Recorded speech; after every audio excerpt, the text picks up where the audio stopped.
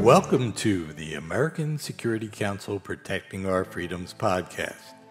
The mission of the American Security Council is to educate and engage American citizens on national security matters, economic security matters, and the need for moral leadership in the United States of America. Please enjoy the podcast.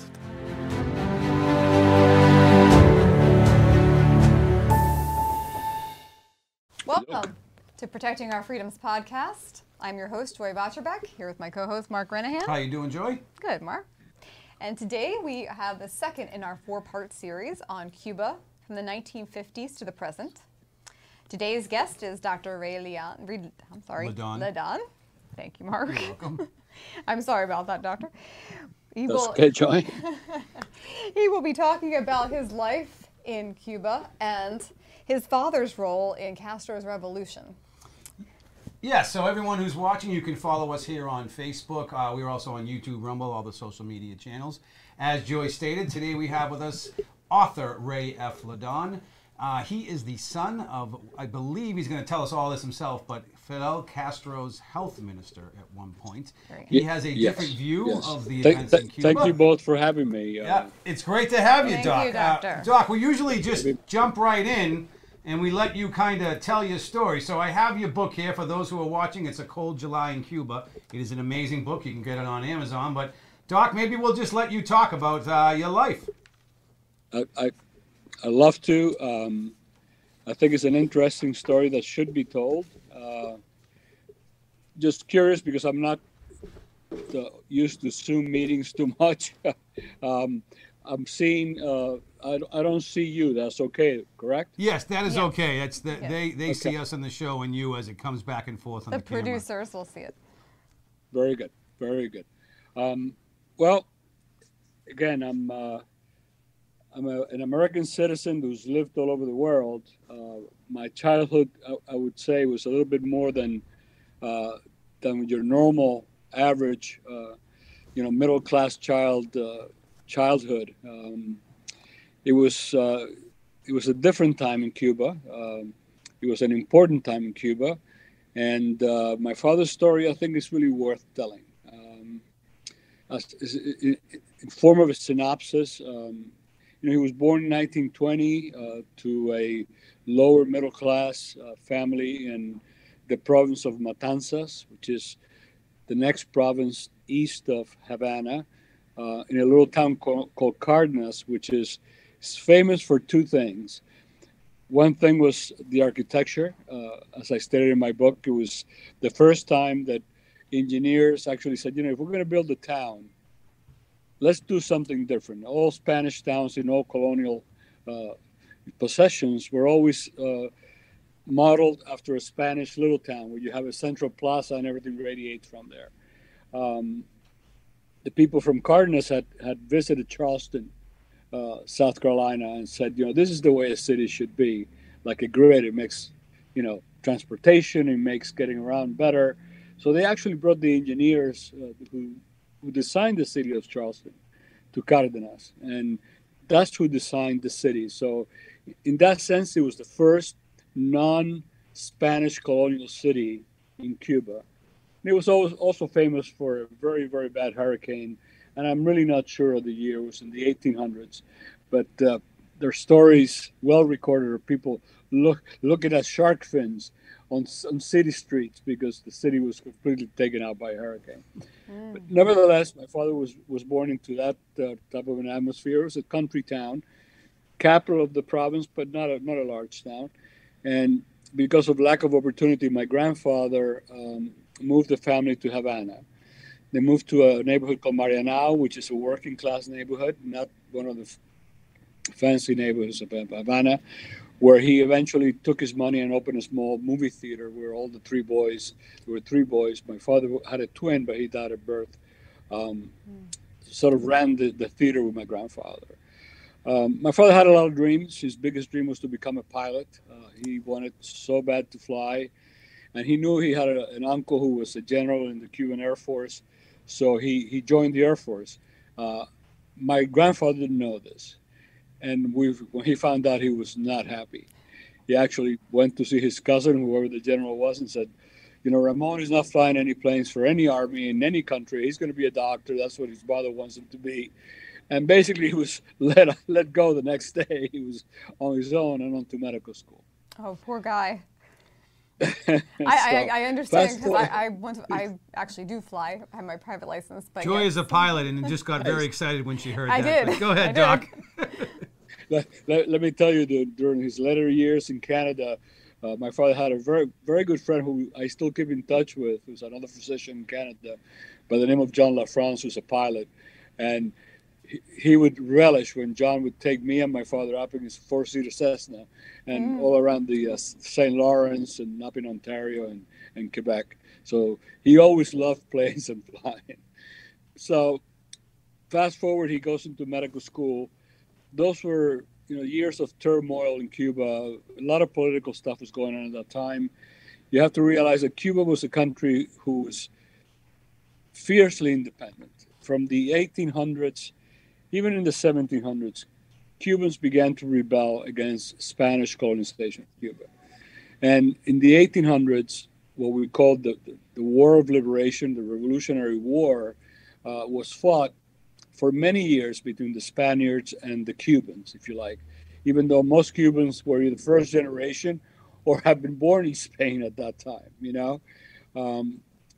It got to the point where there was almost mass casualties. I mean, there was a point when Spain realized that they couldn't win the war against the Cuban rebels in the countryside. So they put in a policy of basically slash and burn, and they moved all the citizens from the little towns and the country into the larger towns and basically burned the fields and try to starve the country out. It is said that 400,000 Cubans, and this is at that time in a country of 2 or 3 million, died of hunger during that time. But by the end of the 1800s, the war was basically over, except for the fact that the Spaniards had barricaded themselves in Havana, which was a fortress city, and in Santiago de Cuba, in the eastern end of the island, which was another fortress city. And the rebels, because they had no artillery, no navy, they really had no way to dislodge them from there. And that's where the United States came in. That's when Teddy Roosevelt and the Rough Riders, San Juan Hill, all those stories come from that last year and a half, where the Cubans, in desperation, asked the United States for help. Again, it was a war that was over, but they had no way of getting the Spaniards out of there. And the Spaniards had a strong navy. Then the United States, of course, parked the Maine in Havana Harbor. The story that we're always taught in Cuban grammar school, in Cuban history, is that the Maine blew up either because of an accident or it was purposely blown up by the Americans in order to have an excuse to declare war on the Spaniards. I don't believe that. I think it was just a boiler accident. It just happened that in those years, most sailors wanted to go to Havana and have a night off. So most sailors were off the ship, thank God. So the casualties weren't massive. But it was what ignited the end of the war. And then the Americans came in, took out the Spaniards from Santiago and from Havana, and said, this is it, war's over. The sad part is that despite the fact that all the Cuban rebel forces were massed outside of Havana, they weren't even invited to the table to sign the peace agreement between Spain and the United States. And that was a knife in the heart of many Cubans, but at the same time, they needed to get close to that big dog to dislodge the other big dog.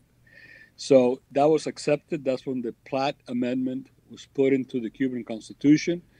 The Platt Amendment basically gave the United States the right to go into Cuba at any time for any reason to, quote unquote, protect democracy and the rights of the Cuban people. But it was really a way of saying, listen, if things here don't go the way we want to, we're going to change it.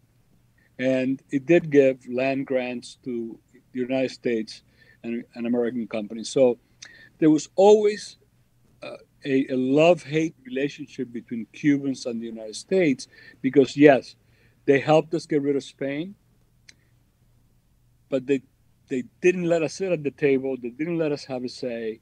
And then they put in this amendment that gave them Guantanamo for 100 years, gave them land, etc. So some Cubans were never too happy about the United States, but slowly over the years, the United States became a benevolent partner. They only meddled when it was absolutely necessary, when there was political chaos in Cuba. And they said, we don't want the dictatorship. We want a democratic country. Like many South American and Central American countries, Cuba has never been great at democracy. And there's always been an undercurrent of corruption and political favoritism in our country, especially in Cuba at that time. And Fulgencio Batista was basically an illiterate farm boy who joined the army and was ruthless. And he saw, but he was smart in a political way. He could see what he had to do to get people to back him. And eventually, he first did it with just the sergeants when they thought that the army and the president were corrupt, and they did a coup and took power. And then eventually he realized that he wanted to be a loved, democratically elected person, and he tried to do it that way. Things didn't work out. He eventually had to leave Cuba, came back, I believe he was in 52 or 51, and there was the second coup, and he took power. At that time, he realized that political oppression and suppression was the only way he was going to stay in power. So he decided to quelch any political dissent there was in Cuba. And Cuba was a country that, especially during the late 40s and early 50s, had an amazing explosion of development and building and wealth. So that if you look at United Nations statistics, in 1958 and 57, Cuba had the second highest standard of living in the Americas. It was the United States first, Cuba second, Canada third. So, and that's income per capita, literacy rates, all those things. That doesn't mean that it was perfect. It was a totalitarian dictatorship where if you disagreed, you could be killed or disappeared for no reason, for any reason. So, but because Doctor, Cuba was you're saying the country was flourishing though under this, even under the totalitarian government. Correct. It was flourishing, even though there were some things that were not right. There were still massive landowners who had many people working in their farms for minimum living standards. There was some illiteracy, but not to the point that people make you believe that there was nobody that could read or write in Cuba. On the contrary, like I said, we had the second standard of living in the Americas at that time. But there was a lot of people who grew into the middle class in the 50s in Cuba. A lot of people who became educated, who read. Cuba was always culturally very rich. First, because we had our proximity to the United States, which a lot of Cubans took advantage of. I mean, the United States was the number one destination for Cubans on vacation, to go to university, to get extra medical training, to do all those things. It was always Cuba and the United States. Cuba almost became as the 51st state, almost, even though it wasn't. It was fiercely independent and so on. But that same middle class became the force behind wanting change. And of course, like in most countries, young people are usually the ones that push for change. So the universities became hotbeds of revolution, if you like. You can call it a revolution, but it was really a movement for democracy, for being able to speak your mind and not being suppressed or beat up or incarcerated. And then it got very, very bloody. When Batista realized the possibility that he could be deposed, he obviously did everything he could to prevent that. And then people began to disappear. Students would be left at the steps of the university dead, executed with a big sign. This is what happens to people who disagree with us. So when people tell you that the Cuban Revolution was a revolution of the peasants who were hungry, go back to a comment that I've made before. That's not the way it was. It was a revolution of the middle class, of the intelligentsia, of the lawyers, the doctors, even some politicians that realized that Batista was wrong, and there was a place somewhere in between, communism and what he had as a government in Cuba. And the revolution was popular. People who tell you that it was a small group of guys with beards in the mountains that took down this government are lying to you. Actually, the revolution took place in the cities. In the cities, people were striking, people were bombing, sabotaging, doing everything they could to bring them down. Castro, at that time, had fled Cuba. He was let go by Batista after he was caught during an attempted coup to a military barracks in 1953, I believe. And he had gone to Mexico, and in Mexico is where he met Che Guevara, who was Argentinian. And they were actually raising funds to be able to go back to Cuba and fight. And they put together a group of 82 guys and had some funds from Spaniard who had fled the Spanish Civil War, was on the communist side. And he gave him a yacht called Granma, which is actually the name of the government's newspaper in Cuba, is called Granma. And with that yacht and those 82, they sailed for Cuba. Eventually, they were met by Batista's forces. Only 12 made it ashore from the 82, and they hid in the mountains. But it was the revolutionaries in the cities next to the mountains and in Havana who fed him, gave him the arms, gave him the money to survive. And the largest revolutionary group was what was called the translation would be the Revolutionary Bureau, which was in Havana, and it was led by a young man by the name of had a nickname of Manzanita, Little Apple, because he had a round face, so everybody thought of him as a little apple.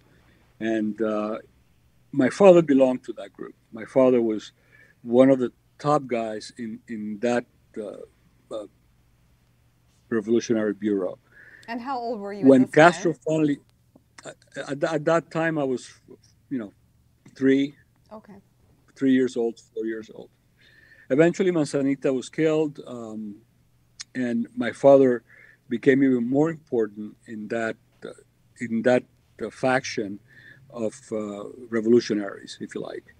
And the plan had been in 1958 to call in a national strike to basically bring the island to a complete standstill and force Batista to leave or to at least address, the complaints of the people.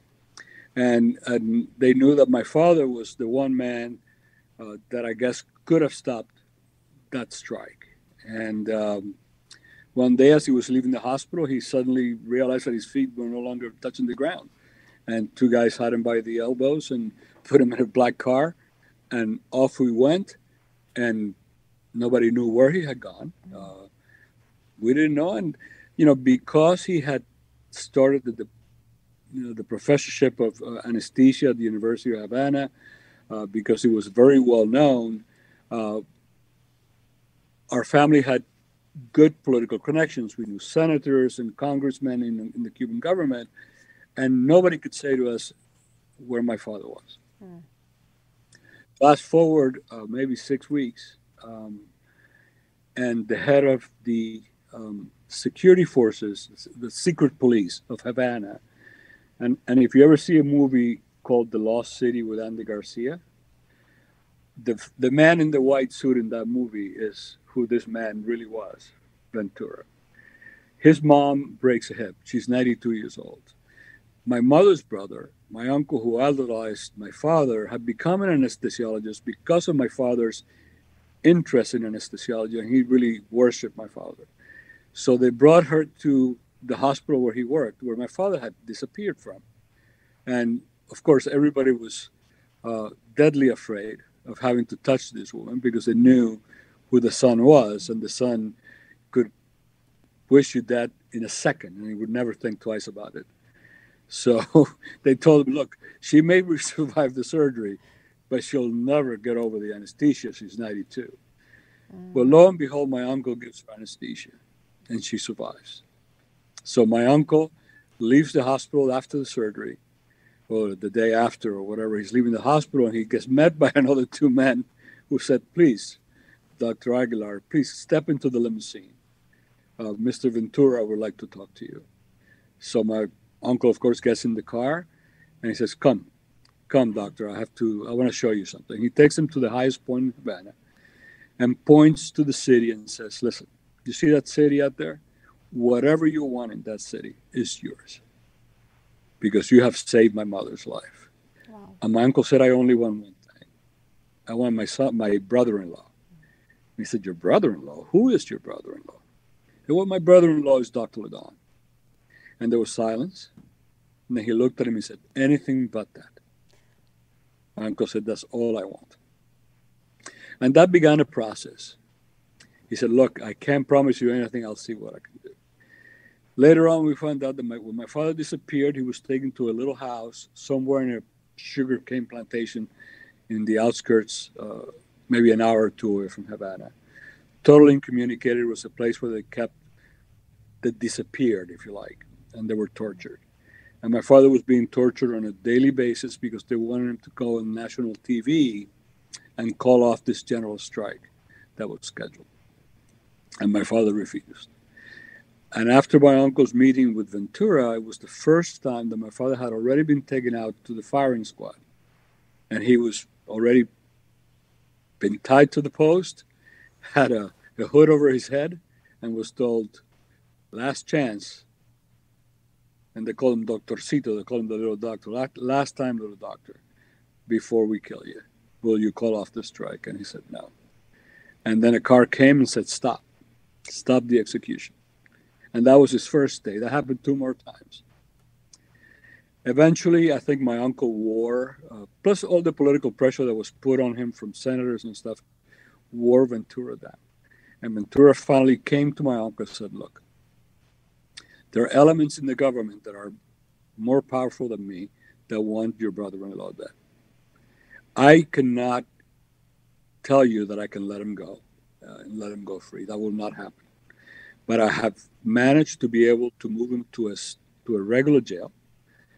He will have a trial, and he will be put to death. It's really that simple. What I have tried to do, and what I think I've been able to do for you, is I've given him a 24-hour furlough to spend with his family before his trial. That was the first time we saw my father in about 6 months. And I was only 4 or 5, but I still today remember the first visit to my father at that jail. And I think what was shocking to me was because I was 4, I'd never seen things like this.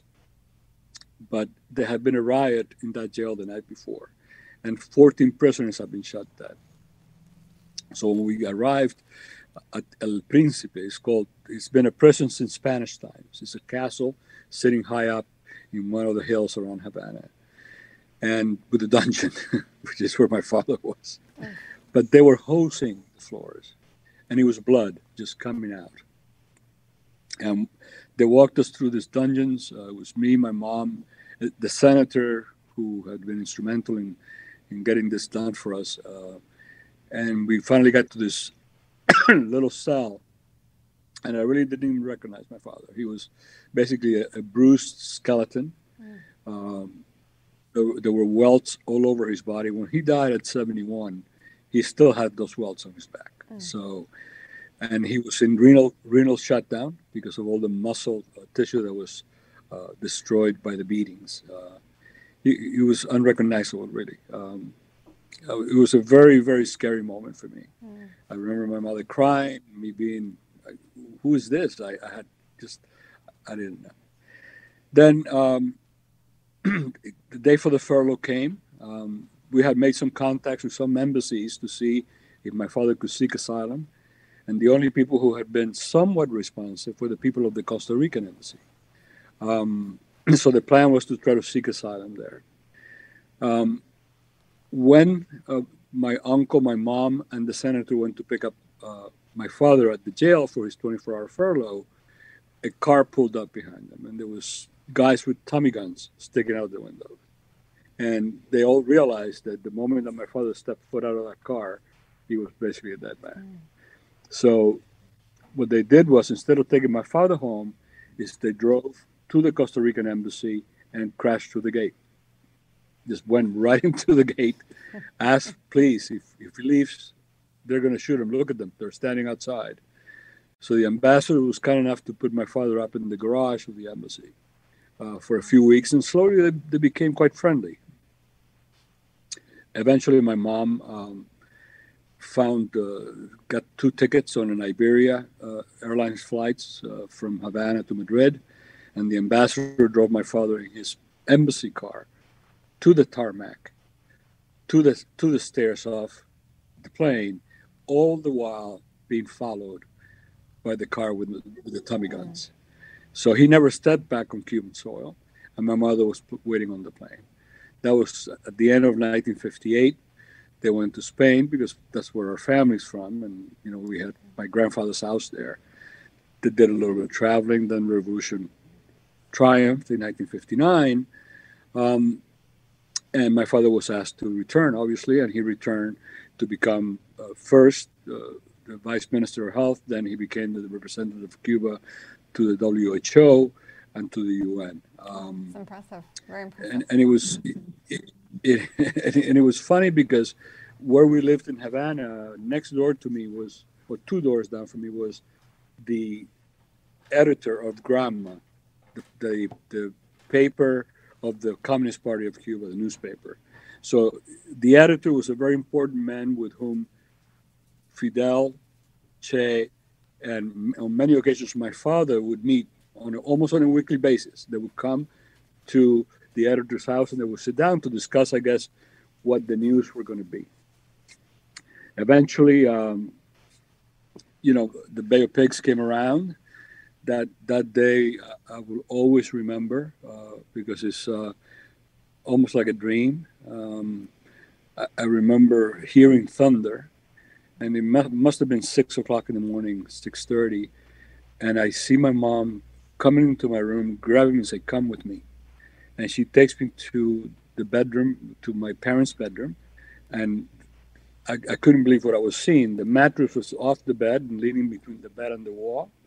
I could see my sister's head peering out from under the mattress from the floor, and I could see my father almost fully dressed in green fatigues. And then I see him going to the closet and grabbing an M1 rifle. And as they walked out of the room, and she said, "Stay there with your sister." They walked out of the room. I kind of snuck out of the room and followed them. And I could hear all this noise. And I just went to a window, opened the blinds, and looked. And between my house and a building that was maybe a block away, there was a high rise. And by high rise, I mean maybe 4 or 5 story building. I could see a plane in flames go by. And I could see clouds of smoke in the distance. And we didn't live too far from an air base. So what we were witnessing was the bombing of all the air bases by Cuban exiles flying American planes before the invasion of the Bay of Pigs, which happened the day after that bombing. So that was my my experience of how the revolution came to power. But I want to touch on something which I think is very important and very apropos of what's going on in the United States today. When Castro came to Havana, I would say the majority of the revolutionary forces were not bearded men in green fatigues that came down from the mountains liberating Cuba. Cuba had basically already been liberated. Castro did not fire a shot on their way down from the mountains to Havana. he knew that the power was in the Bureau and all the other revolutionary organizations that existed for the last 4 or 5 years who took down Batista. So he asked everybody to hand in their weapons. And people say, well, we have all the weapons. Why should we hand in our weapons? He said, well, we have one. We are the people. Why would we need weapons against ourselves? We don't. It took a few days before finally the other was just, okay, well, that makes sense. Let's do it. And within the revolution, there was a strong democratic faction, which was headed by a man by the name of Camilo Cienfuegos. And in Cuban revolutionary terms, he's a very, very important figure because he was probably more loved by the people than the Castro brothers, or at least a close second to Fidel Castro. Raúl was never liked. Raúl was always an outcast that was very close and had been converted to communism very early by Che Guevara.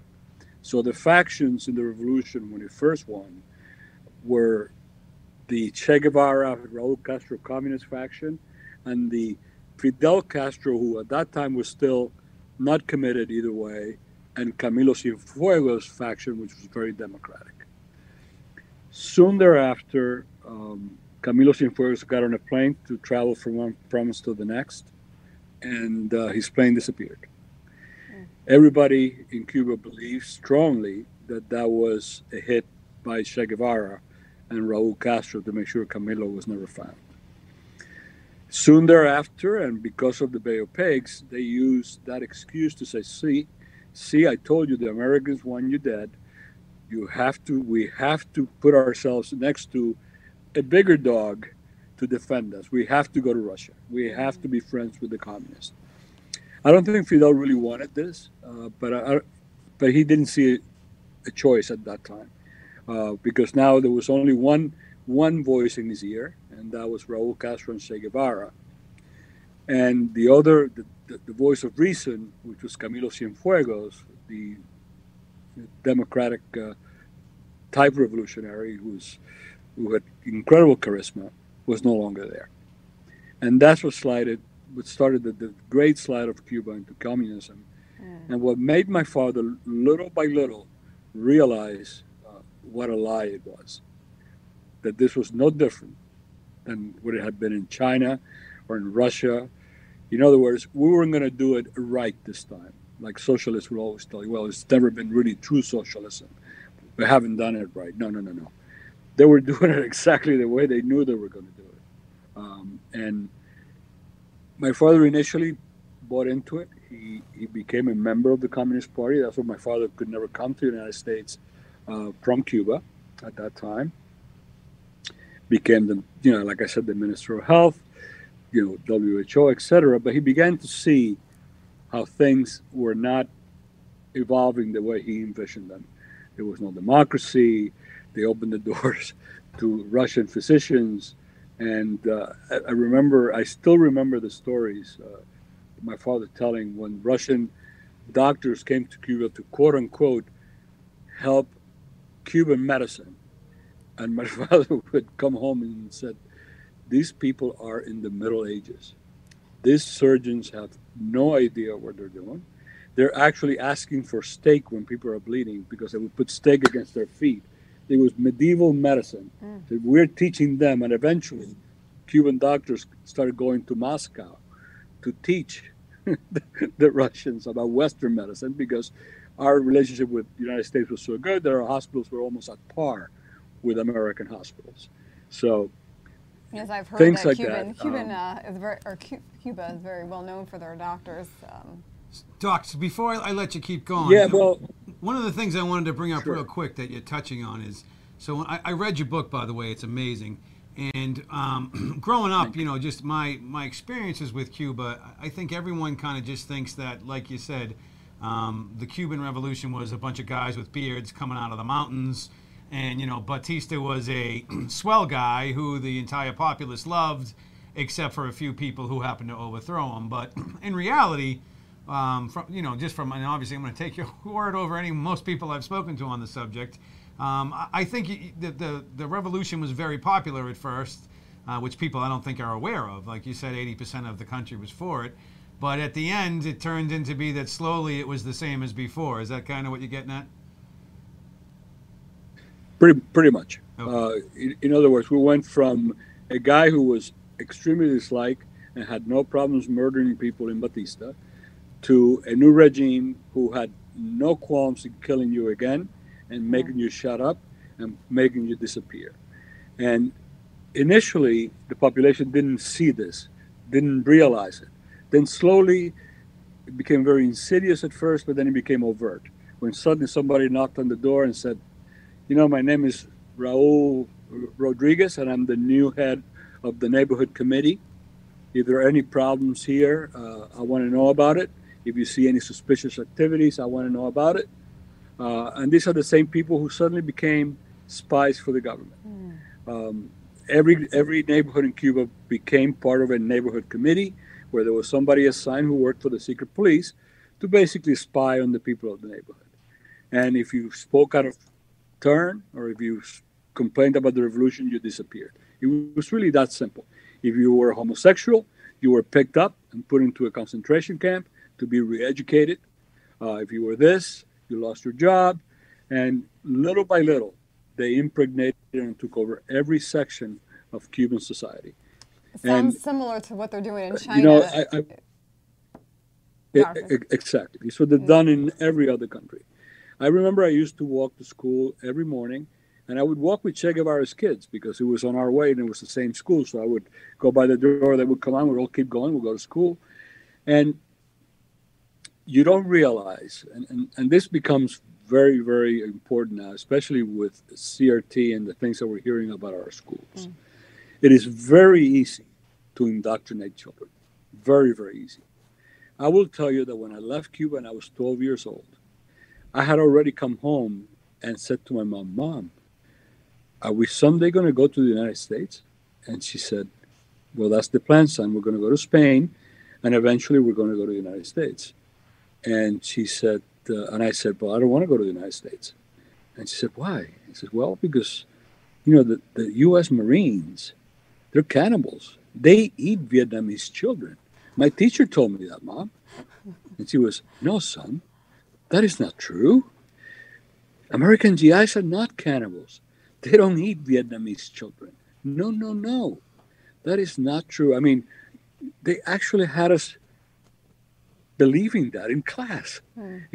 So it's scary when parents don't pay attention to what their children are being taught. And I think it's a very important case in point now in this country. But anyway, little by little, my father became disenchanted with what he saw was happening. But I think the nail in the coffin, what made him realize that this is over, there's nothing that we can do, was the fact that he got a call from the wife of a nephew of his who had gone to medical school. He was a young gentleman. And in Cuba, they passed a law right after the Bay of Pigs where there was forced conscription. In other words, any male between the ages of 14 and 27 had military service. And during that time, you could not leave the country. The doors were slowly closing, and soon thereafter, nobody could leave the country for any reason unless you had special visas and special things and somebody in the outside claiming you. But at least at that time, that began. And so when you finished medical school or law school or whatever you finished in school, you had to give the government service, obviously. And a few months after he graduated from medical school, my father got a call from his wife, and they were newlyweds, really, and said, Ramon, I want you to come and talk to your nephew because something is terribly wrong and he won't talk to me, and he's just not himself. And my father eventually went to see him and said, I believe his name was Juan. Juan, what's going on? You just graduated medical school, your life's starting, so you have to put in a couple of years with the Army, but then you'll get out and you'll have whatever you want to do. And he said, you don't understand, Uncle.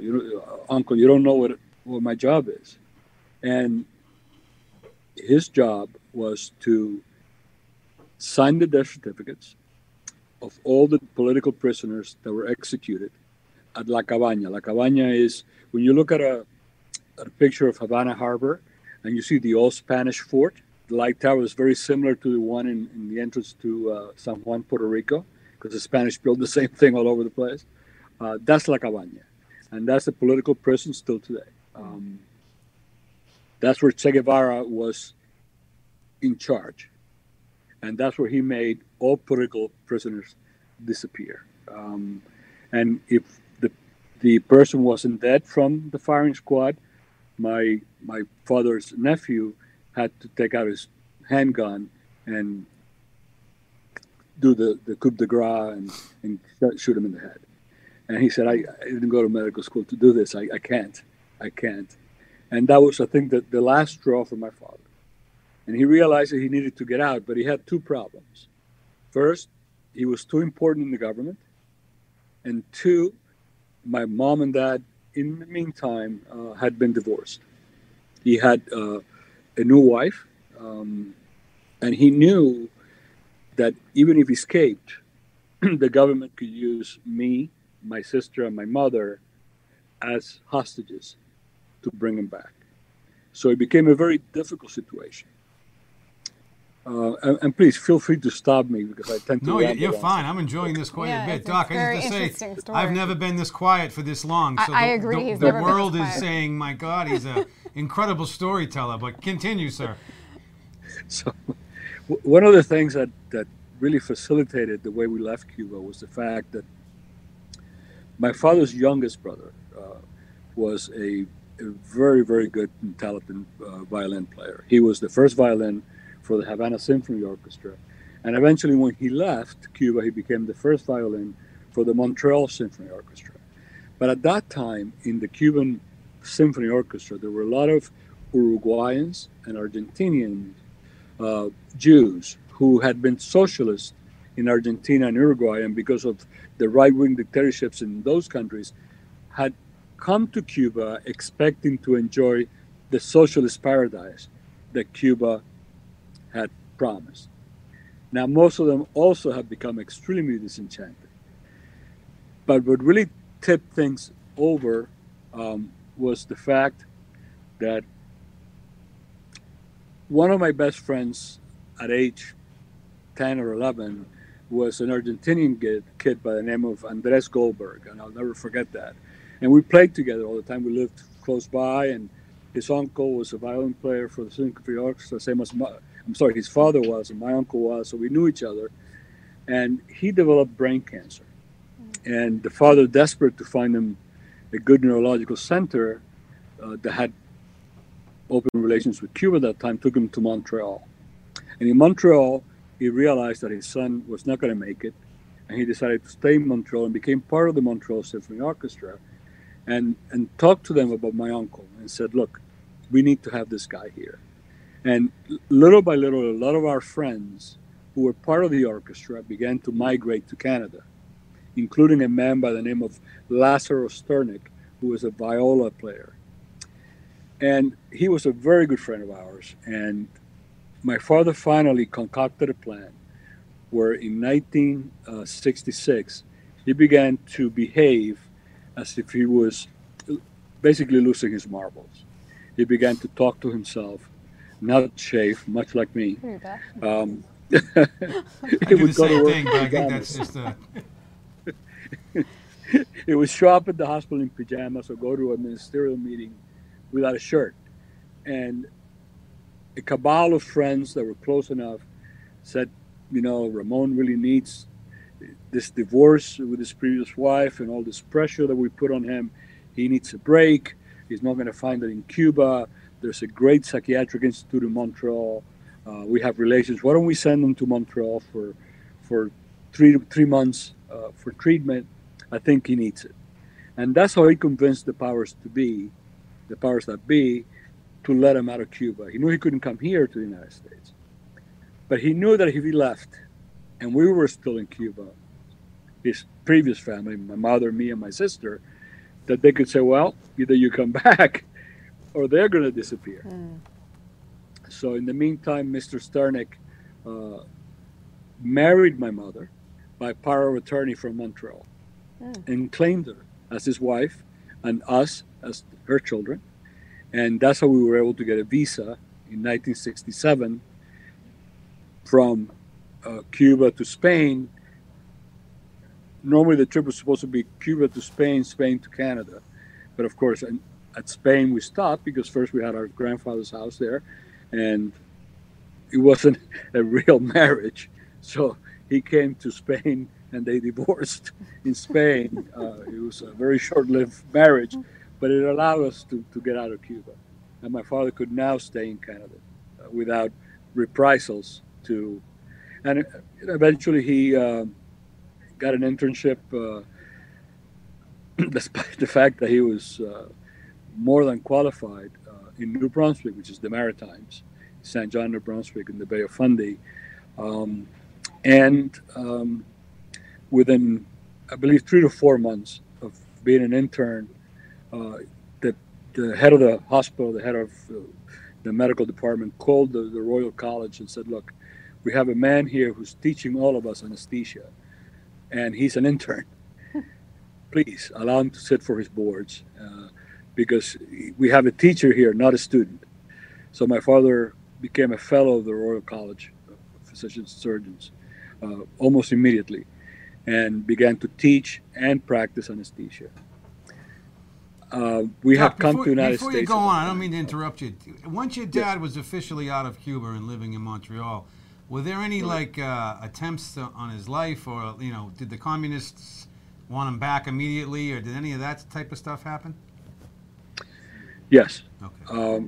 Basically, a price was put on his head in Cuba, but my father unfortunately had probably more death threats from exiled Cubans than from the country itself. I mean, had he returned to Cuba after saying, no, I don't want to go back, I don't like what's happening in Cuba, he probably would have also been put to death by the government and would have disappeared.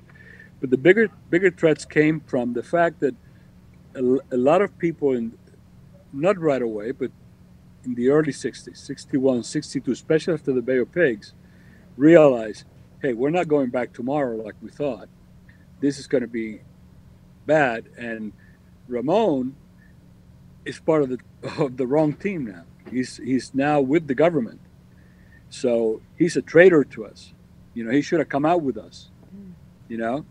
My father still had the hope that that the Cuban Revolution could work for the Cuban people, that Cuba could become a democratic, fair country for all. So he was never accepted here by the exiles in the United States. So he really couldn't come. Sorry, go ahead. Yeah. To that point where you were talking about his hopes for still a democratic Cuba. Right. What are your thoughts on the current situation going on now with the protests there?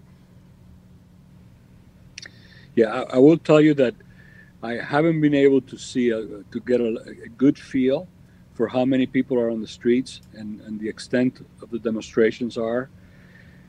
Unfortunately, after so long, you become a little sanguine because you know how the Cuban government works, and these people are putting their lives on the line because many of these people who are on the streets will disappear, will have dire consequences to this action.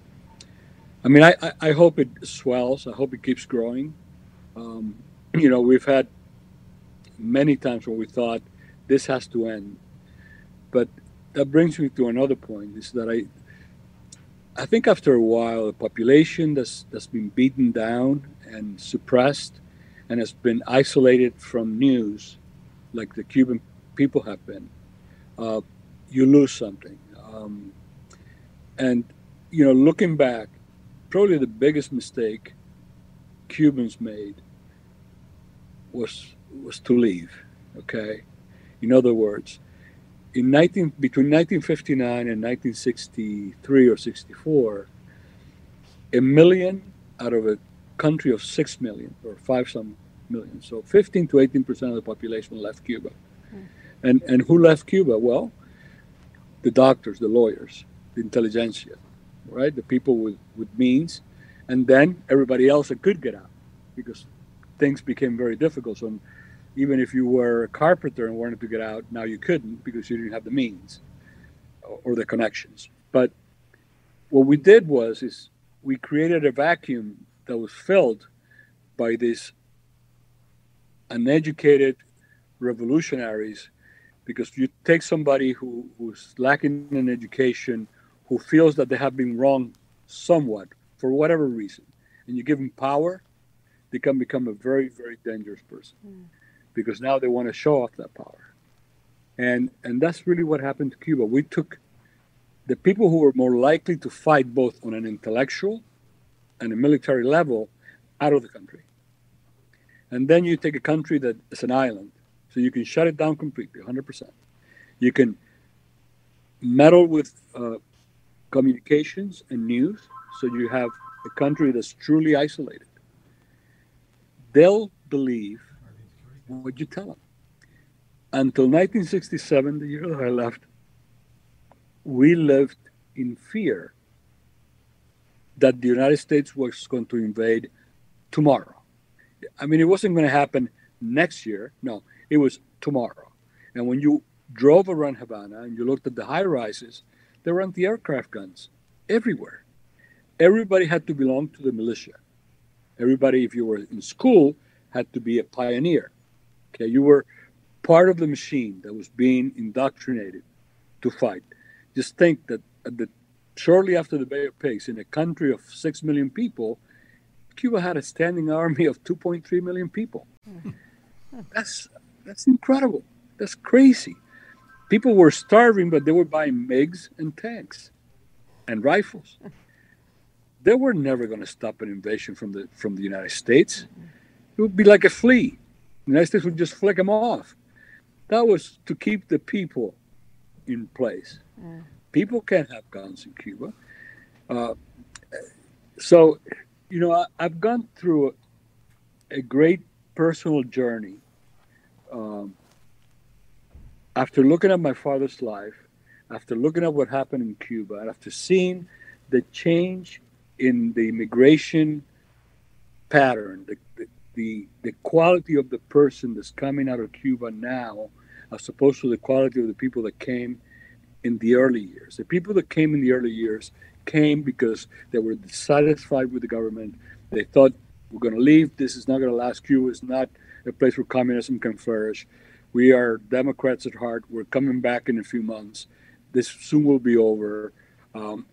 And in the meantime, until we're there, we're going to work hard and we're going to be successful here.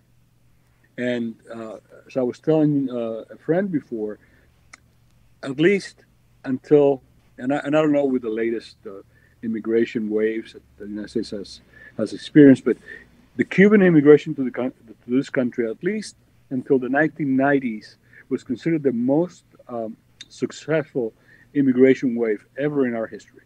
In other words, the Cubans came, they worked hard, they developed capital, developed industry. Again, Miami is a city built by Cubans, and it's a great metropolis.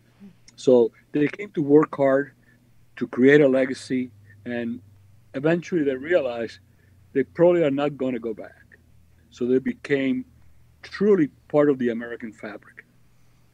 And they were willing to do whatever it takes. I've seen the interview that you did with Fred Valdez, and he was very right.